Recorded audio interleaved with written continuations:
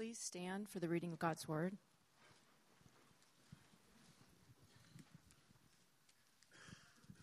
Once again, I'm going to be reading from Deuteronomy chapter 4, verses 1 through 10. Hear now, O Israel, the decrees and laws I am about to teach you. Follow them so that you may live and may go in and take possession of the land that the Lord, the God of your fathers, is giving you. Do not add to what I command you, and do not subtract from it, but keep the commands of the Lord your God that I give you. You saw with your own eyes what the Lord did at Baal Peor. The Lord your God destroyed from among you everyone who followed the Baal of Peor. But all of you who held fast to the Lord your God are still alive today. See, I have taught you decrees and laws as the Lord my God commanded me, so that you may follow them in the land you are entering to take possession of it.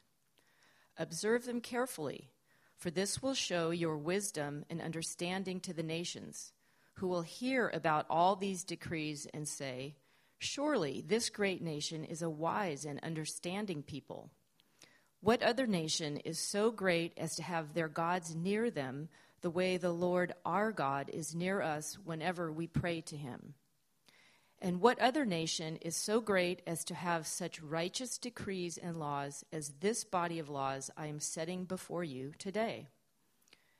Only be careful and watch yourselves closely so that you do not forget the things your eyes have seen or let them slip from your heart as long as you live. Teach them to your children and to their children after them.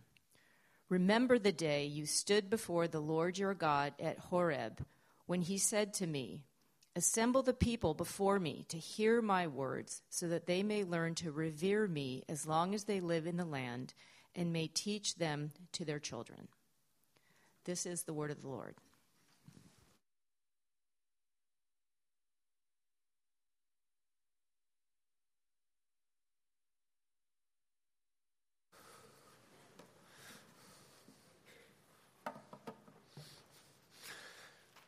It's great to be here again. This is a fun place. I have so enjoyed the different times I've come, and so it's great to be back. And it's wonderful to be a part of this series on the authority of God's Word. Before we dive into this section from Deuteronomy chapter 4, I just want to follow up on something. I think it was the last time I was here, one of the recent times I was here, I talked about a book called Winsome Persuasion that I'd worked on. We're about having conversations, difficult conversations in public square. I think I mentioned that I have volunteered it's not a Christian group, it just is a group that tries to depolarize political conversations in America. Not that we might be polarized, but you could imagine a world in which we were. So I've been doing this, had all kinds of interesting conversations with people. I did one of these at Biola. I did one in South Central LA. Did one at an Orthodox Jewish synagogue up in Northridge. Did one at USC. I'm going to be doing one in Costa Mesa 2 weeks from now. And we work really hard to get an equal number of sort of right-leaning or conservative people and left-leaning or progressive people at these. And right now we have 10 people who are more on the progressive blue side and 6 people who are on the conservative red side. That means I need 4 people who are just leaning on that other side. Now, you may be hearing, well, I'm kind of blue leading, but I really want to do a thing like this. You know what? We will be doing other ones. So I wouldn't mind hearing from you too, actually. But 2 weeks from now on a Saturday, we will be doing this thing here in Costa Mesa. And if you're interested in that, just talk to me afterwards, and I'll get you that info. But it's really nice. People love to talk about, this thing about let's work on our polarization. The thing that's hard is actually doing it. So if you'd like to actually try and do that, join me 2 weeks from now. So anyhow, that's just a little a recruiting plug, but a good action point for this. In some ways, the things that we're talking about this morning as well. The passage that you read, comes from Deuteronomy chapter 4. This is as Moses is leading the people into the promised land that he won't be going into himself. But he has this long conversation with the people of Israel. That basically, the entire book of Deuteronomy, conversation, it's sort of one way, so long monologue about the importance of following and honoring God's word. I know it sounds weird, but in a sense, I was reading this passage from Moses, and it reminded me of Mark Twain. Now, if you know anything about Mark Twain, he's not exactly the hotbed of Christian faith. You may wonder what it has to do, but a story is told of a time when he met a businessman. This is on the East Coast, and this guy was very well known for his sort of ruthless but enormously successful business practices.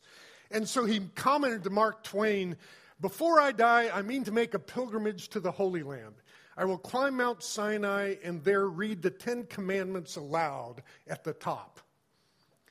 Twain replied, "I have a better idea. How about if you just stay here in Boston and keep them?" And I read that, and I thought, what a perfect message, right? And I just would like to say at the outset, the point of reading God's word is to do it. And in fact, the reading of God's word is stunningly secondary in importance to the keeping of it. The reason we want to study the word, the reason we look at the word is because we assume it is a thing that is designed to order, shape, and transform our lives. But that doesn't come just because we believe it. It comes because we practice it. That includes, obviously, all the 10 Commandments. But I would point out it also includes whatever the Bible reveals about God, those are the things we worship him for. That as he follows us, as we follow him in the context of Scripture, that's the place that we go. Those that we see in Scripture, those are the ones we imitate. It just goes pervasively through the entire book. This isn't a question just find a command and obey it.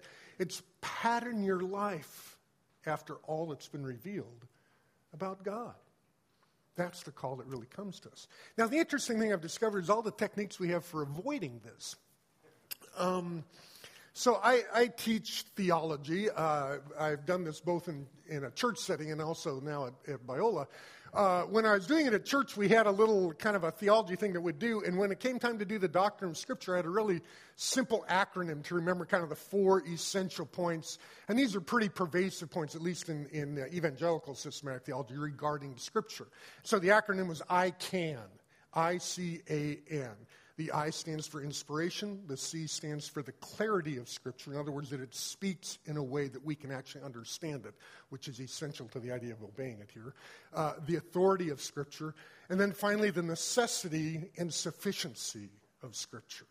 That there's no other way that we can get access to God than through Scripture. Now, the interesting thing is I've been around for a while in evangelical circles. I remember I came to Christ in the mid-'70s. I went to seminary right in the early 80s, and the big debate at that time was about the doctrine of inerrancy of Scripture. And that emerges out of the notion of inspiration. Sometimes we do this backwards, actually, and try and construct the idea of inspiration out of the notion of inerrancy. We check the Bible, there's no mistakes, so it must be written by God. Biblically, it totally goes in the opposite direction. We're saying this is the word of a God who never lies. It is a feature of God's character that we therefore infer the inerrancy and authority of Scripture from. Now, that's a little bit of a side note, but that was the place where the battle was being fought over inerrancy. And part of why that was so important is because once you find an error in Scripture, you begin to say, well, gee, maybe this is something I can doubt, maybe this isn't really from God.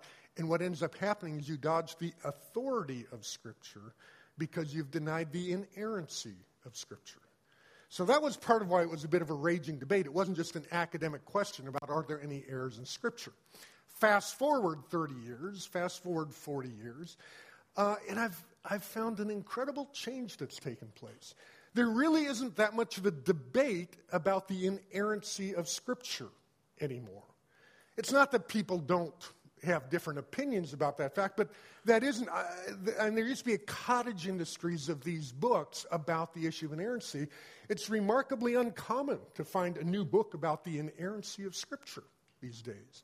And part of that is because of the shifting terrain of American culture. And we tend not to, we had sort of a modernist view 30 or 40 years ago, and it had a very clear notion of truth and a notion of falsehood, and that was the thing that you would find not only in the sciences, but in a lot of other places as well. And if it was true, it was true. If it was false, and you had the debate about which of the two it was. Well, nowadays, we don't tend to talk that way. And we have a very soft notion of what it means for something to be true. And the other thing I've discovered is that the way we dodge the authority of Scripture nowadays is not by denying the doctrine of inerrancy, but rather by denying the doctrine of the clarity of Scripture. In other words, we can't really know what it says and say, oh, of course that's what the Bible says. Those are the words that there. We aren't having that debate. But the point is, well, back then they didn't know what science knows today. Back then money was different, marriage was different, sexuality was different, whatever it was. Back then, so it doesn't matter what the Bible says. It can say anything it wants. Everything the Bible says can be true. But the point is we have to apply it now. And now everything is wildly different. And the Bible can't speak a clear word to us anymore. And therefore we found that the Bible has lost its authority. Not because it's full of errors, but because it lacks clarity. Now, I deny that. I just don't believe that's true. I do believe in the inerrancy of Scripture, but I also believe in the clarity of Scripture. And what I really care about most of all is simply the authority of Scripture. Will it be decisive in our lives? And you could tell as you were reading or hearing Deuteronomy chapter 4 that this is a passage that's very much about that. Moses isn't just saying, hey, I gave you some commandments. I read them up on top of the mountain like that businessman from Boston wanted to do. He's saying, no, I want you to keep those commandments. And it's a call to the authority of Scripture and therefore a call to us to obey. Now, I'd like to just take the rest of the time I have now and just unpack a little bit about this notion of obedience. I want to talk basically just about two things, why we should obey and then how we can obey. It's relatively simple in that regard. So let me talk first a little bit about this issue of why we obey. And I think in this case, I could imagine being in a different time or a different culture today where this wasn't such a contested issue. But boy, in modern America, obedience has kind of become a dirty word. It's not a thing that we're proud of. Obedience is the feature of a drone, of a, just the mindless sort of, mediocre person who doesn't have anything better to do with life than just obey. It's a little bit like eating your vegetables, something allegedly that's good for you, but you really doubt it on the inside. But you know your mom said it, so you have this vague notion it might be true. And in the Langer house, I don't know how this worked for you, but when I was growing up, my mom's way of managing the fact that we had protested about eating vegetables and other things we didn't like was she said, okay, you have to have what she called a no thank you serving. So despite the fact that you don't want it, you get a, quote, no thank you serving, which is basically 3 bitefuls. If you didn't like the peas, 3 peas wouldn't count. It had to be like an actual spoonful of the relevant item. This is a very painful and much contested line of thought, but Mom always seemed to win. So we'd take these no helping servings and choke them down, and then we'd get on with the rest of the meal. And the interesting thing was, whatever my thoughts about the no thank you serving was, for my mom, I know what was going on in her brain is that, you guys are 7 years old and you're convinced that you will never, ever like broccoli in your entire life. But she said, I don't think that's actually true. So part of the point of a no thank you serving was to give you a taste for something that one day you would welcome a full serving of or perhaps even take seconds on. Back to the idea of obedience. I think most of us would like to take a no thank you helping of obedience. Just 3 little spoonfuls. I'll choke it down. And we're very resistant to just saying, I'll take seconds when it comes to obedience. I'll take a full dosage. But the funny thing is, most of the blessings of obedience don't actually come from a no thank you helping, right? It comes from setting yourself with a fundamental life disposition to say, I will be a person who obeys. So and I may be wrong, you think of your life, but I'm just telling you the way I have the experience of American culture today, that's the way we feel about obedience. Another thing I did on this was I got my Google out, so to speak, because I started thinking about movies. And I thought, when was the last time I watched a movie where the center of the plot line was that the hero obeyed a command from an authority that he didn't want to obey, and everything worked out wonderfully at the end? I thought, never? I mean, and so I Googled, movies on obedience to authority. I found quite a collection. Every single one of them was negative about obedience. So we had one on the famous Milgram experiment where the guy gives shocks to people and the authority figure says, keep shocking them even though they start screaming. It's, they weren't actually getting shocked, but they were acting like they were. So he had one of that, this guy who pretended to be a cop, and he called this restaurant manager and he got him to strip search the people in his restaurant by asserting his authority over the person. We made a movie out of that. A Roman Catholic seminary for young kids called Perfect Obedience, and it was about how this priest exploited perfect obedience in order to do sexual abuse on the kids. That is our cultural imagination for obedience. How in the world can we begin to read Scripture aright when that's what comes to our mind regarding obedience? So let me just take a few minutes to do a little bit of reprogramming, so to speak, or at least reimagining what obedience might look like.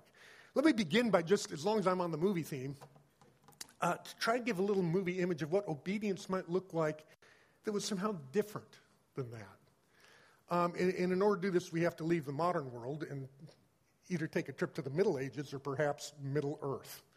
So I was thinking about a scene, it's in the books, in the movies of Lord of the Rings, but Pippin, one of the hobbits, shows up in Gondor, the city of men, and unfortunately the son of the person who's in charge of the city of Gondor just gave his life to save the hobbit. Now, the hobbit is the size of half a human being, so they call them halflings, literally. And it seemed like a really bad trade because the son was the big macho guy who's going to be the lord of all of Gondor, and we end up with a hobbit. And the king is, they call him the steward of Gondor, is very upset about this.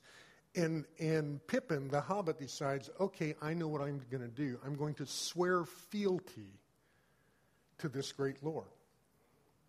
I'm going to swear, in effect, filial obedience, complete subjection to this person. And here's the words that were used. This is really interesting. Here's what he said. Pippin says, "Here do I swear fealty and service to Gondor, and to the Lord and steward of the realm, to speak and to be silent, to do and to let be, to come and to go, in need or in plenty, in peace or war, in living or dying, from this hour henceforth, until my Lord release me, or death take me, or the world end. So say I, Peregrine, son of Paladin, of the Shire of the Halflings." And what's really interesting is listen to Lord Denethor's response. He says, "In this do I hear, Denethor, son of Ecthelion, Lord of Gondor, steward of the High King, and I will not forget it, nor fail to reward that which is given, fealty with love, valor with honor, and oath-breaking with vengeance." Oh, okay then. And I just want to point out, this is a great example of the kinds of oaths of fealty that characterize the cultural imagination of the Western world, and actually for much of the world, for most of human history, where you make this sort of a lifelong pledge to a person to whom you are obedience, and that person makes a reciprocal pledge on the one hand to honor you for your obedience, but on the other hand to punish you for your disobedience. And I'll just be forthcoming, that is way closer to the biblical context of our relationship with Christ than our modern world is. I love the words of Pippin. Imagine waking up in the morning and saying to Jesus, I will speak and be silent. I will do and let be. I will come and I will go in plenty or need, in peace or in war, in living or in dying, from this hour henceforth until you, Lord, release me, or death take me, or the world end. Lord, I pledge this to you. Wow. And I'd just like to put that in your head as an alternative model of what obedience might look like. And I would like to acknowledge the fact that isn't necessarily entirely comfortable obedience either, right? I would just like to point out it's obedience with real meaning and significance. It's obedience with enough teeth to chew a piece of meat. It's obedience that somehow really matters. And that's a picture I think that is well worth having in our mind when we think about this. Now, with that in our mind, let me just think a little bit, I'll run with this idea of, back to my Noah thank you helping, of obedience. Why should we want like the full helping obedience? What is it that it does? So let me just give a little bit of perspective on that. Number one, there's sort of what you might call an upward benefit to obedience. And by that I mean relative to our relationship with God. So here's what happens with our relationship with God in light of our obedience. We see this wonderfully here in Deuteronomy chapter 4. Towards the outset, let me just simply say the point of obedience in the context of Deuteronomy in general, and chapter 4 in particular, is obedience is the way that you preserve a covenant relationship with God. When you break obedience, when you disobey, you're violating that covenant, and then you have negative consequences. When you obey, you keep that covenant, and you have the rewards of preserving that relationship with God healthy and intact. So, for example, the illustration is given early on in verse 3 here of Deuteronomy chapter 4 regarding the Baal of Peor.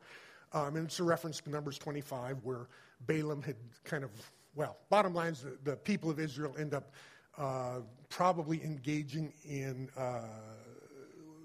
ritual prostitution with temple prostitutes for Baal worship. And a plague basically comes down. A bunch of people die who were engaged in this activity. And some incredibly bold, the elders have been called out to stop this, and somebody just gets up and walks right through the camp and goes and does it again. Just a very high-handed sense of disobedience in this context. The result of that, obviously, is that there's a separation that results, and this is addressed to those who didn't do that. And he says, you know that because you didn't do this, you are here now. And you get this clear sense of, oh my gosh, this is the thing that preserves that relationship. Similarly, in verse 7, a little further down, he says, what great nation is there that has a God so near to it as the Lord our God is to us whenever we call upon him? And again, that image is because we're in fellowship with God in covenant relationship. When we call on him, he answers us. And you see obedience as a way to keep the covenant relationship with God intact. Now, you may stop and think, well, that sounds great for the Old Testament. But hey, we have Jesus now. We have the new covenant. Everything's different in the New Testament. It isn't all about obedience. It's all about grace. That's why I didn't come to Obedience Fellowship Church this morning. I came to Grace Fellowship Church this morning. Who needs the obedience thing? I'll take a no thank you helping. So, just if that's where your mind is running, let me just pick up another passage of Scripture. Jesus had a knack, actually, for drumming up these obnoxious parables that, generally speaking, centered around a master and a servant. And in all of those parables, it basically worked the same. Jesus was the master and you weren't. You were the servant. Here's one of my least favorites, however, to put this. Luke chapter 17, verse 7. Will any of you who has a servant plowing or keeping sheep say to him when he's coming from the field, come at once and recline at table? Will he not rather say, prepare supper for me and dress properly and serve me while I eat and drink, and afterwards you can eat and drink? Does he thank the servant because he did what was commanded? Wow, let me read that again. Does he thank the servant because he did what was commanded? So also, when you have done all that you were commanded, say, we are unworthy servants and we've only done what was our duty. Could we just move that back to the Old Testament? Just do an extraction. I'm not going to take it out of the Bible, not that, but just locate it somewhere safer. The problem is there's so many other parables that are just variations on the theme, and I don't have time to read. I have a collection here of 6 or 8 of these that I won't take the time to read, because you get the drift from this. That the idea of living in relationship with the God that we worship in both Old and New Testament at some profound level is reflected in the fact of our obedience. So the first reason why we obey is to preserve intact our covenant relationship with God. By the way, Paul does the same thing in the New Testament epistles that emphasize the importance of obedience as well. Like I said, I'll leave that for your future reading. Secondly, there's an inward benefit that comes from obedience. In the sense that obedience actually ends up shaping your soul into God-pleasing fashion. It's just a benefit that comes to you. I was sitting up here this morning watching Tom play the piano. Occasionally, he looked down at the music. Of course, I leaned over to look at the music, and there were no notes there. They're just words in some letter above the words. I have no idea how this works. And he's just sitting here playing up a storm hey, no big deal. And I'm how does that work? Well, there's a very simple answer to the question that none of us who don't play piano like. But the answer was practice. I can't imagine the number of scales that Tom has played in his life. I quit playing the clarinet in 5th grade. And the main reason I got this person, my sister, older sister, had played music and she was very good and she liked to do it, so my parents thought for some reason I would too. So they get me this private, clarinet teacher. All he wanted me to do was play scales. I thought I was going to go insane. That would be a bad thing, so instead I quit. And guess what? I can't play the clarinet. Can't play the piano. I can play my iPhone. That's about it. The way you become able to do things like this is by 1,000 little obediences. A daily discipline of let me obey the law of the scales. Let me do it often enough that my fingers know what to play next. I have a friend, I imagine Tom can do this too, but I still remember a guy I was speaking up at Forest Home, and he was a guy doing music. And I walked in one time, before we were doing it, we had to figure out something, and he's playing the piano. And I said, well, let me ask you something about, what we're doing, when you're done. He says, oh, no problem, we can go ahead and talk now. So we have this whole conversation about what we're going to do at the end of the service, and he's fully engaged in the conversation, and he's playing music with his fingers the whole time.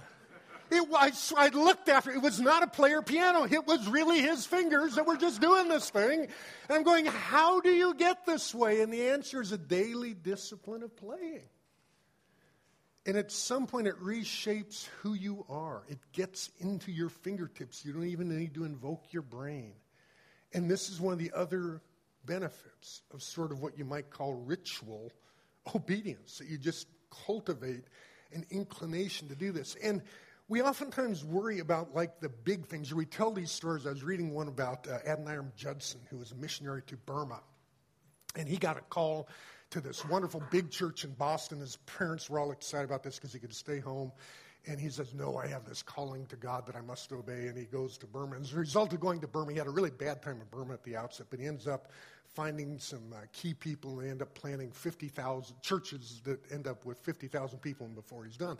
And we tell these wonderful big success stories to justify the impact of obedience. Now, I'm a fan of that. It's really cool.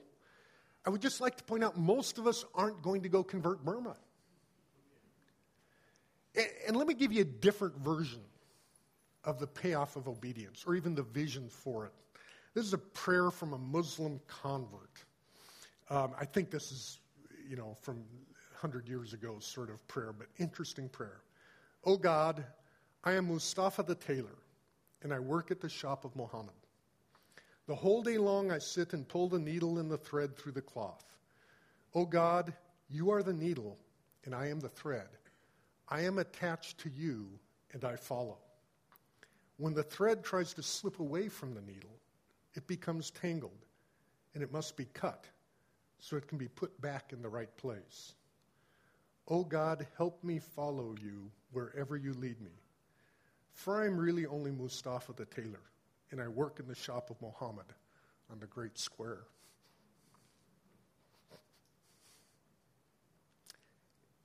It's a wonderful vision of just ordinary obedience. Lord, you're the needle, I'm the thread. And my only prayer is, keep me attached to you. You can see actually in this passage a wonderful combination, that notion of obedience that preserves covenant relationship. Third benefit of obedience is our outward testimony. As you noticed in this passage, see statement that Moses makes here. See, I have taught you these statutes and rules. This is Deuteronomy 4, verse 5 and 6. As the Lord my God commanded me that you should do them in the land that you are entering, to take possession of it. Keep them and do them, for that will be your wisdom and your understanding in the sight of all the nations, who, when they hear these statutes, will say, surely this great nation is a wise and understanding people. We keep these laws, and the watching world goes, what a God you must have, in effect. What wisdom you must have. Why do you have this wisdom? Because you keep the words that he has given you. Because we put them into practice. The other interesting thing that happens in terms of the kind of outward benefit is we end up in a right relationship with the world around us. Not just in terms of our testimony to them, but we actually just live in a healthy way. So in Deuteronomy 4, again, he says, I'm giving you, listen to these statutes and rules I'm giving you, and do them that you may live and go in and take possession of the land which the Lord your God is giving you. It's the key to living in the land. And this is a theme throughout the book of Deuteronomy. And the image is literally when you disobey, when you worship idols or the other things that they're concerned about, all the ways it can go bad, the image is literally a very visceral one of the land will vomit you out. Deuteronomy 11 has a similar engine. It talks about, when you live according to my laws, the rains will come in season, and you will get a harvest, and all these wonderful things will happen. And when you disobey, the famine comes, and all these other terrible things. The land, in effect, will reject you. So one of the keys to living successfully in the world in which we live is living obediently in the world in which we live. We live in a world that's designed by God. His commands are designed to keep you in fellowship with the world in which he has placed you. So these are a quick overview of the why, the benefits of obedience. And let me conclude by just making a couple comments on keeping the law, how to obey. Obviously, at one level, it's like, just do it. I mean, Nike has answered the question, right? I mean, there it is, just do it. So that's not actually a bad principle. Let me encourage you to keep that in mind. But it's interesting in this passage, an easy way to summarize Moses' strategy for that is very simple. It says, keep it all, keep it only, keep it always. That's what I want you to do. So keep it all. Don't edit. I don't like this law. You know how we do this a lot today?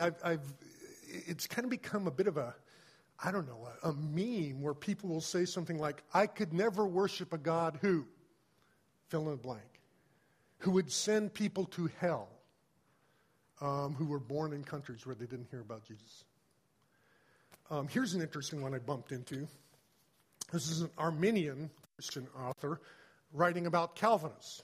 And he said, but therein lies the secret to why I've said that if it were revealed to me in a way that I could not doubt that God is as high classical Calvinism claims he is, I would not worship him. Because in that case, there would really be no reason to worship God instead of the devil. Wow, okay. I take it you're not a Calvinist. Now, I'm not really here to argue for Calvinism or Arminianism, but wow. I look at that and say, if God was like the Calvinist God, I would refuse to worship him. Another one, Archbishop Desmond Tutu was talking about this, about a different issue. He said he's publicly stated he would never worship a homophobic God and would rather go to hell than be in a homophobic heaven. He said, I would refuse to go to a homophobic heaven. I would say, sorry, I would much rather go to the other place. I would not worship a God who's homophobic. And that's how deeply I feel about this. And you notice this pattern of saying, if God is like fill in the blank, then I would never worship him. Now, let me just make an observation that usually what is happening here is that we are just looking at something that we see in Scripture and saying, I don't like that. The idea of predestination, or perhaps for the Calvinists, double predestination, that God would ordain that both people go to heaven and to hell actively. Wow. If God did that, I wouldn't. If God would send people to hell, I wouldn't. If God were to be homophobic, I wouldn't. I wouldn't worship him. I'd refuse. And it's like, here's my worry. That you really think you can understand God and your affairs that well that you can judge him so wonderfully. And I would be the first to say, if we're going to call God homophobic, I'm a little nervous about that. What do you mean by the term? But, of course, that's the whole conversation you have. That you have to unpack, what is it you really mean by that? And if you're talking about, I wouldn't want to worship a nervous, antsy God who, anytime anybody does something they don't like, he sends them to hell. It's like, okay, well, that's great, but that doesn't sound very much like God, right? So you end up having this conversation. But the idea that you simply say, I know the situation, and I know what it would like to God well enough that if God were to do this, I would never worship him. And I would just like to point out, there are a lot of commands in Scripture, and there's a lot of teaching in Scripture. There's a lot of things revealed about God. But let me encourage you to at least invoke perhaps the card of mystery or humility before you invoke the card of I would not worship a God who. Part of why Moses says, in effect, don't add anything, don't subtract anything to this law is the danger of subtraction as we just begin to reshape God into our image. And the point of obedience is to reshape us into his image. And when we begin this by saying, how can I explain away this passage of Scripture so it's not awkward for me, we're headed to a really, really bad destination. Another thing that Moses points out is, so not only do we avoid subtracting things, he says don't add to the law. There's enough there. We have a knack for doing this. We keep amping it up. Depending upon where you grew up, you may have been forbidden to go to a swimming pool, or the pool you may have been told you couldn't go to is the pool hall, because it's like, ooh, what happens in the pool hall? Or maybe you couldn't go to movies, or maybe you couldn't drink this, or maybe you had to do... We have all these bonus laws.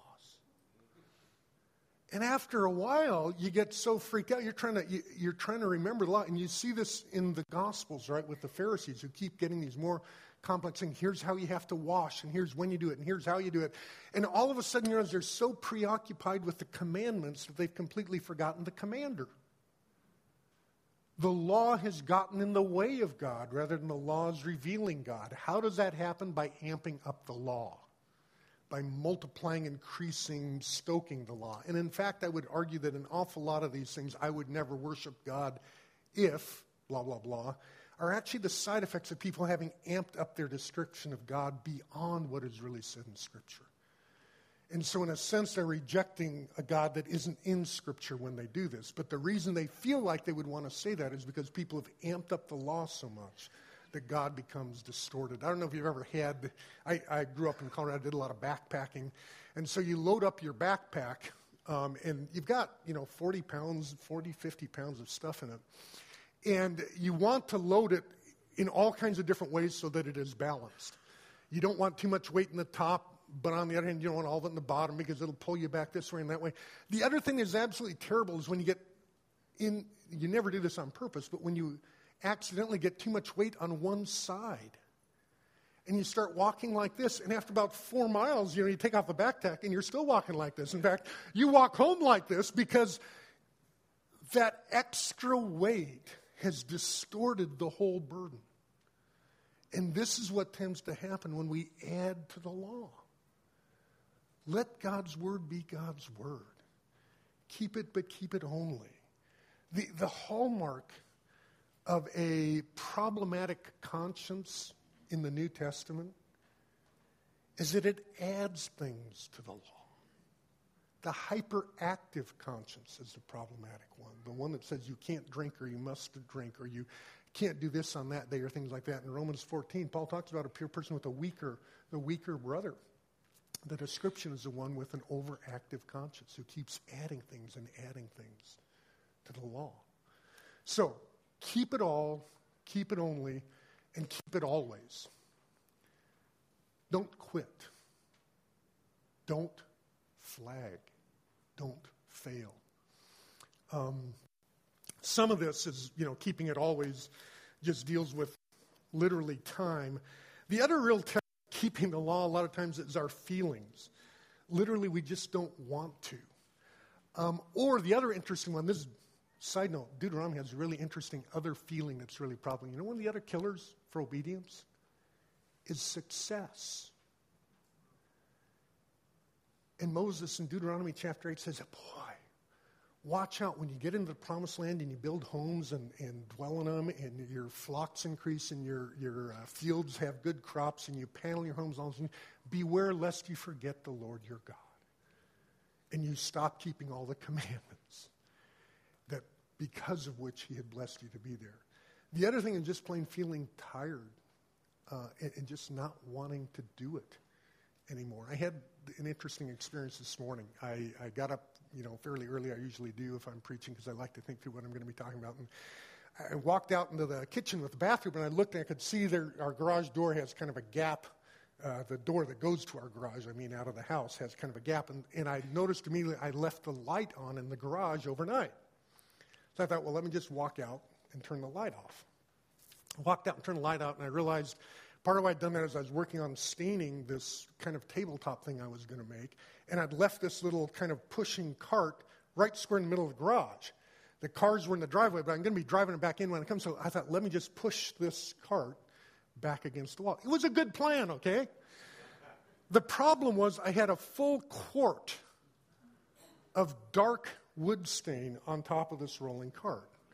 Usually you get this in basically a pint or even a half a pint when you buy it, but the only thing they had was a quart. And I had set the lid on top of that, but I hadn't sealed it. And I pushed this thing back, and I had a piece of plastic on the top. It hit a corner, it twisted, and this whole thing fell off. As it tipped, the lid came off, and it landed square upside down. And it's 6:15 in the morning. I'm standing here in my bathrobe.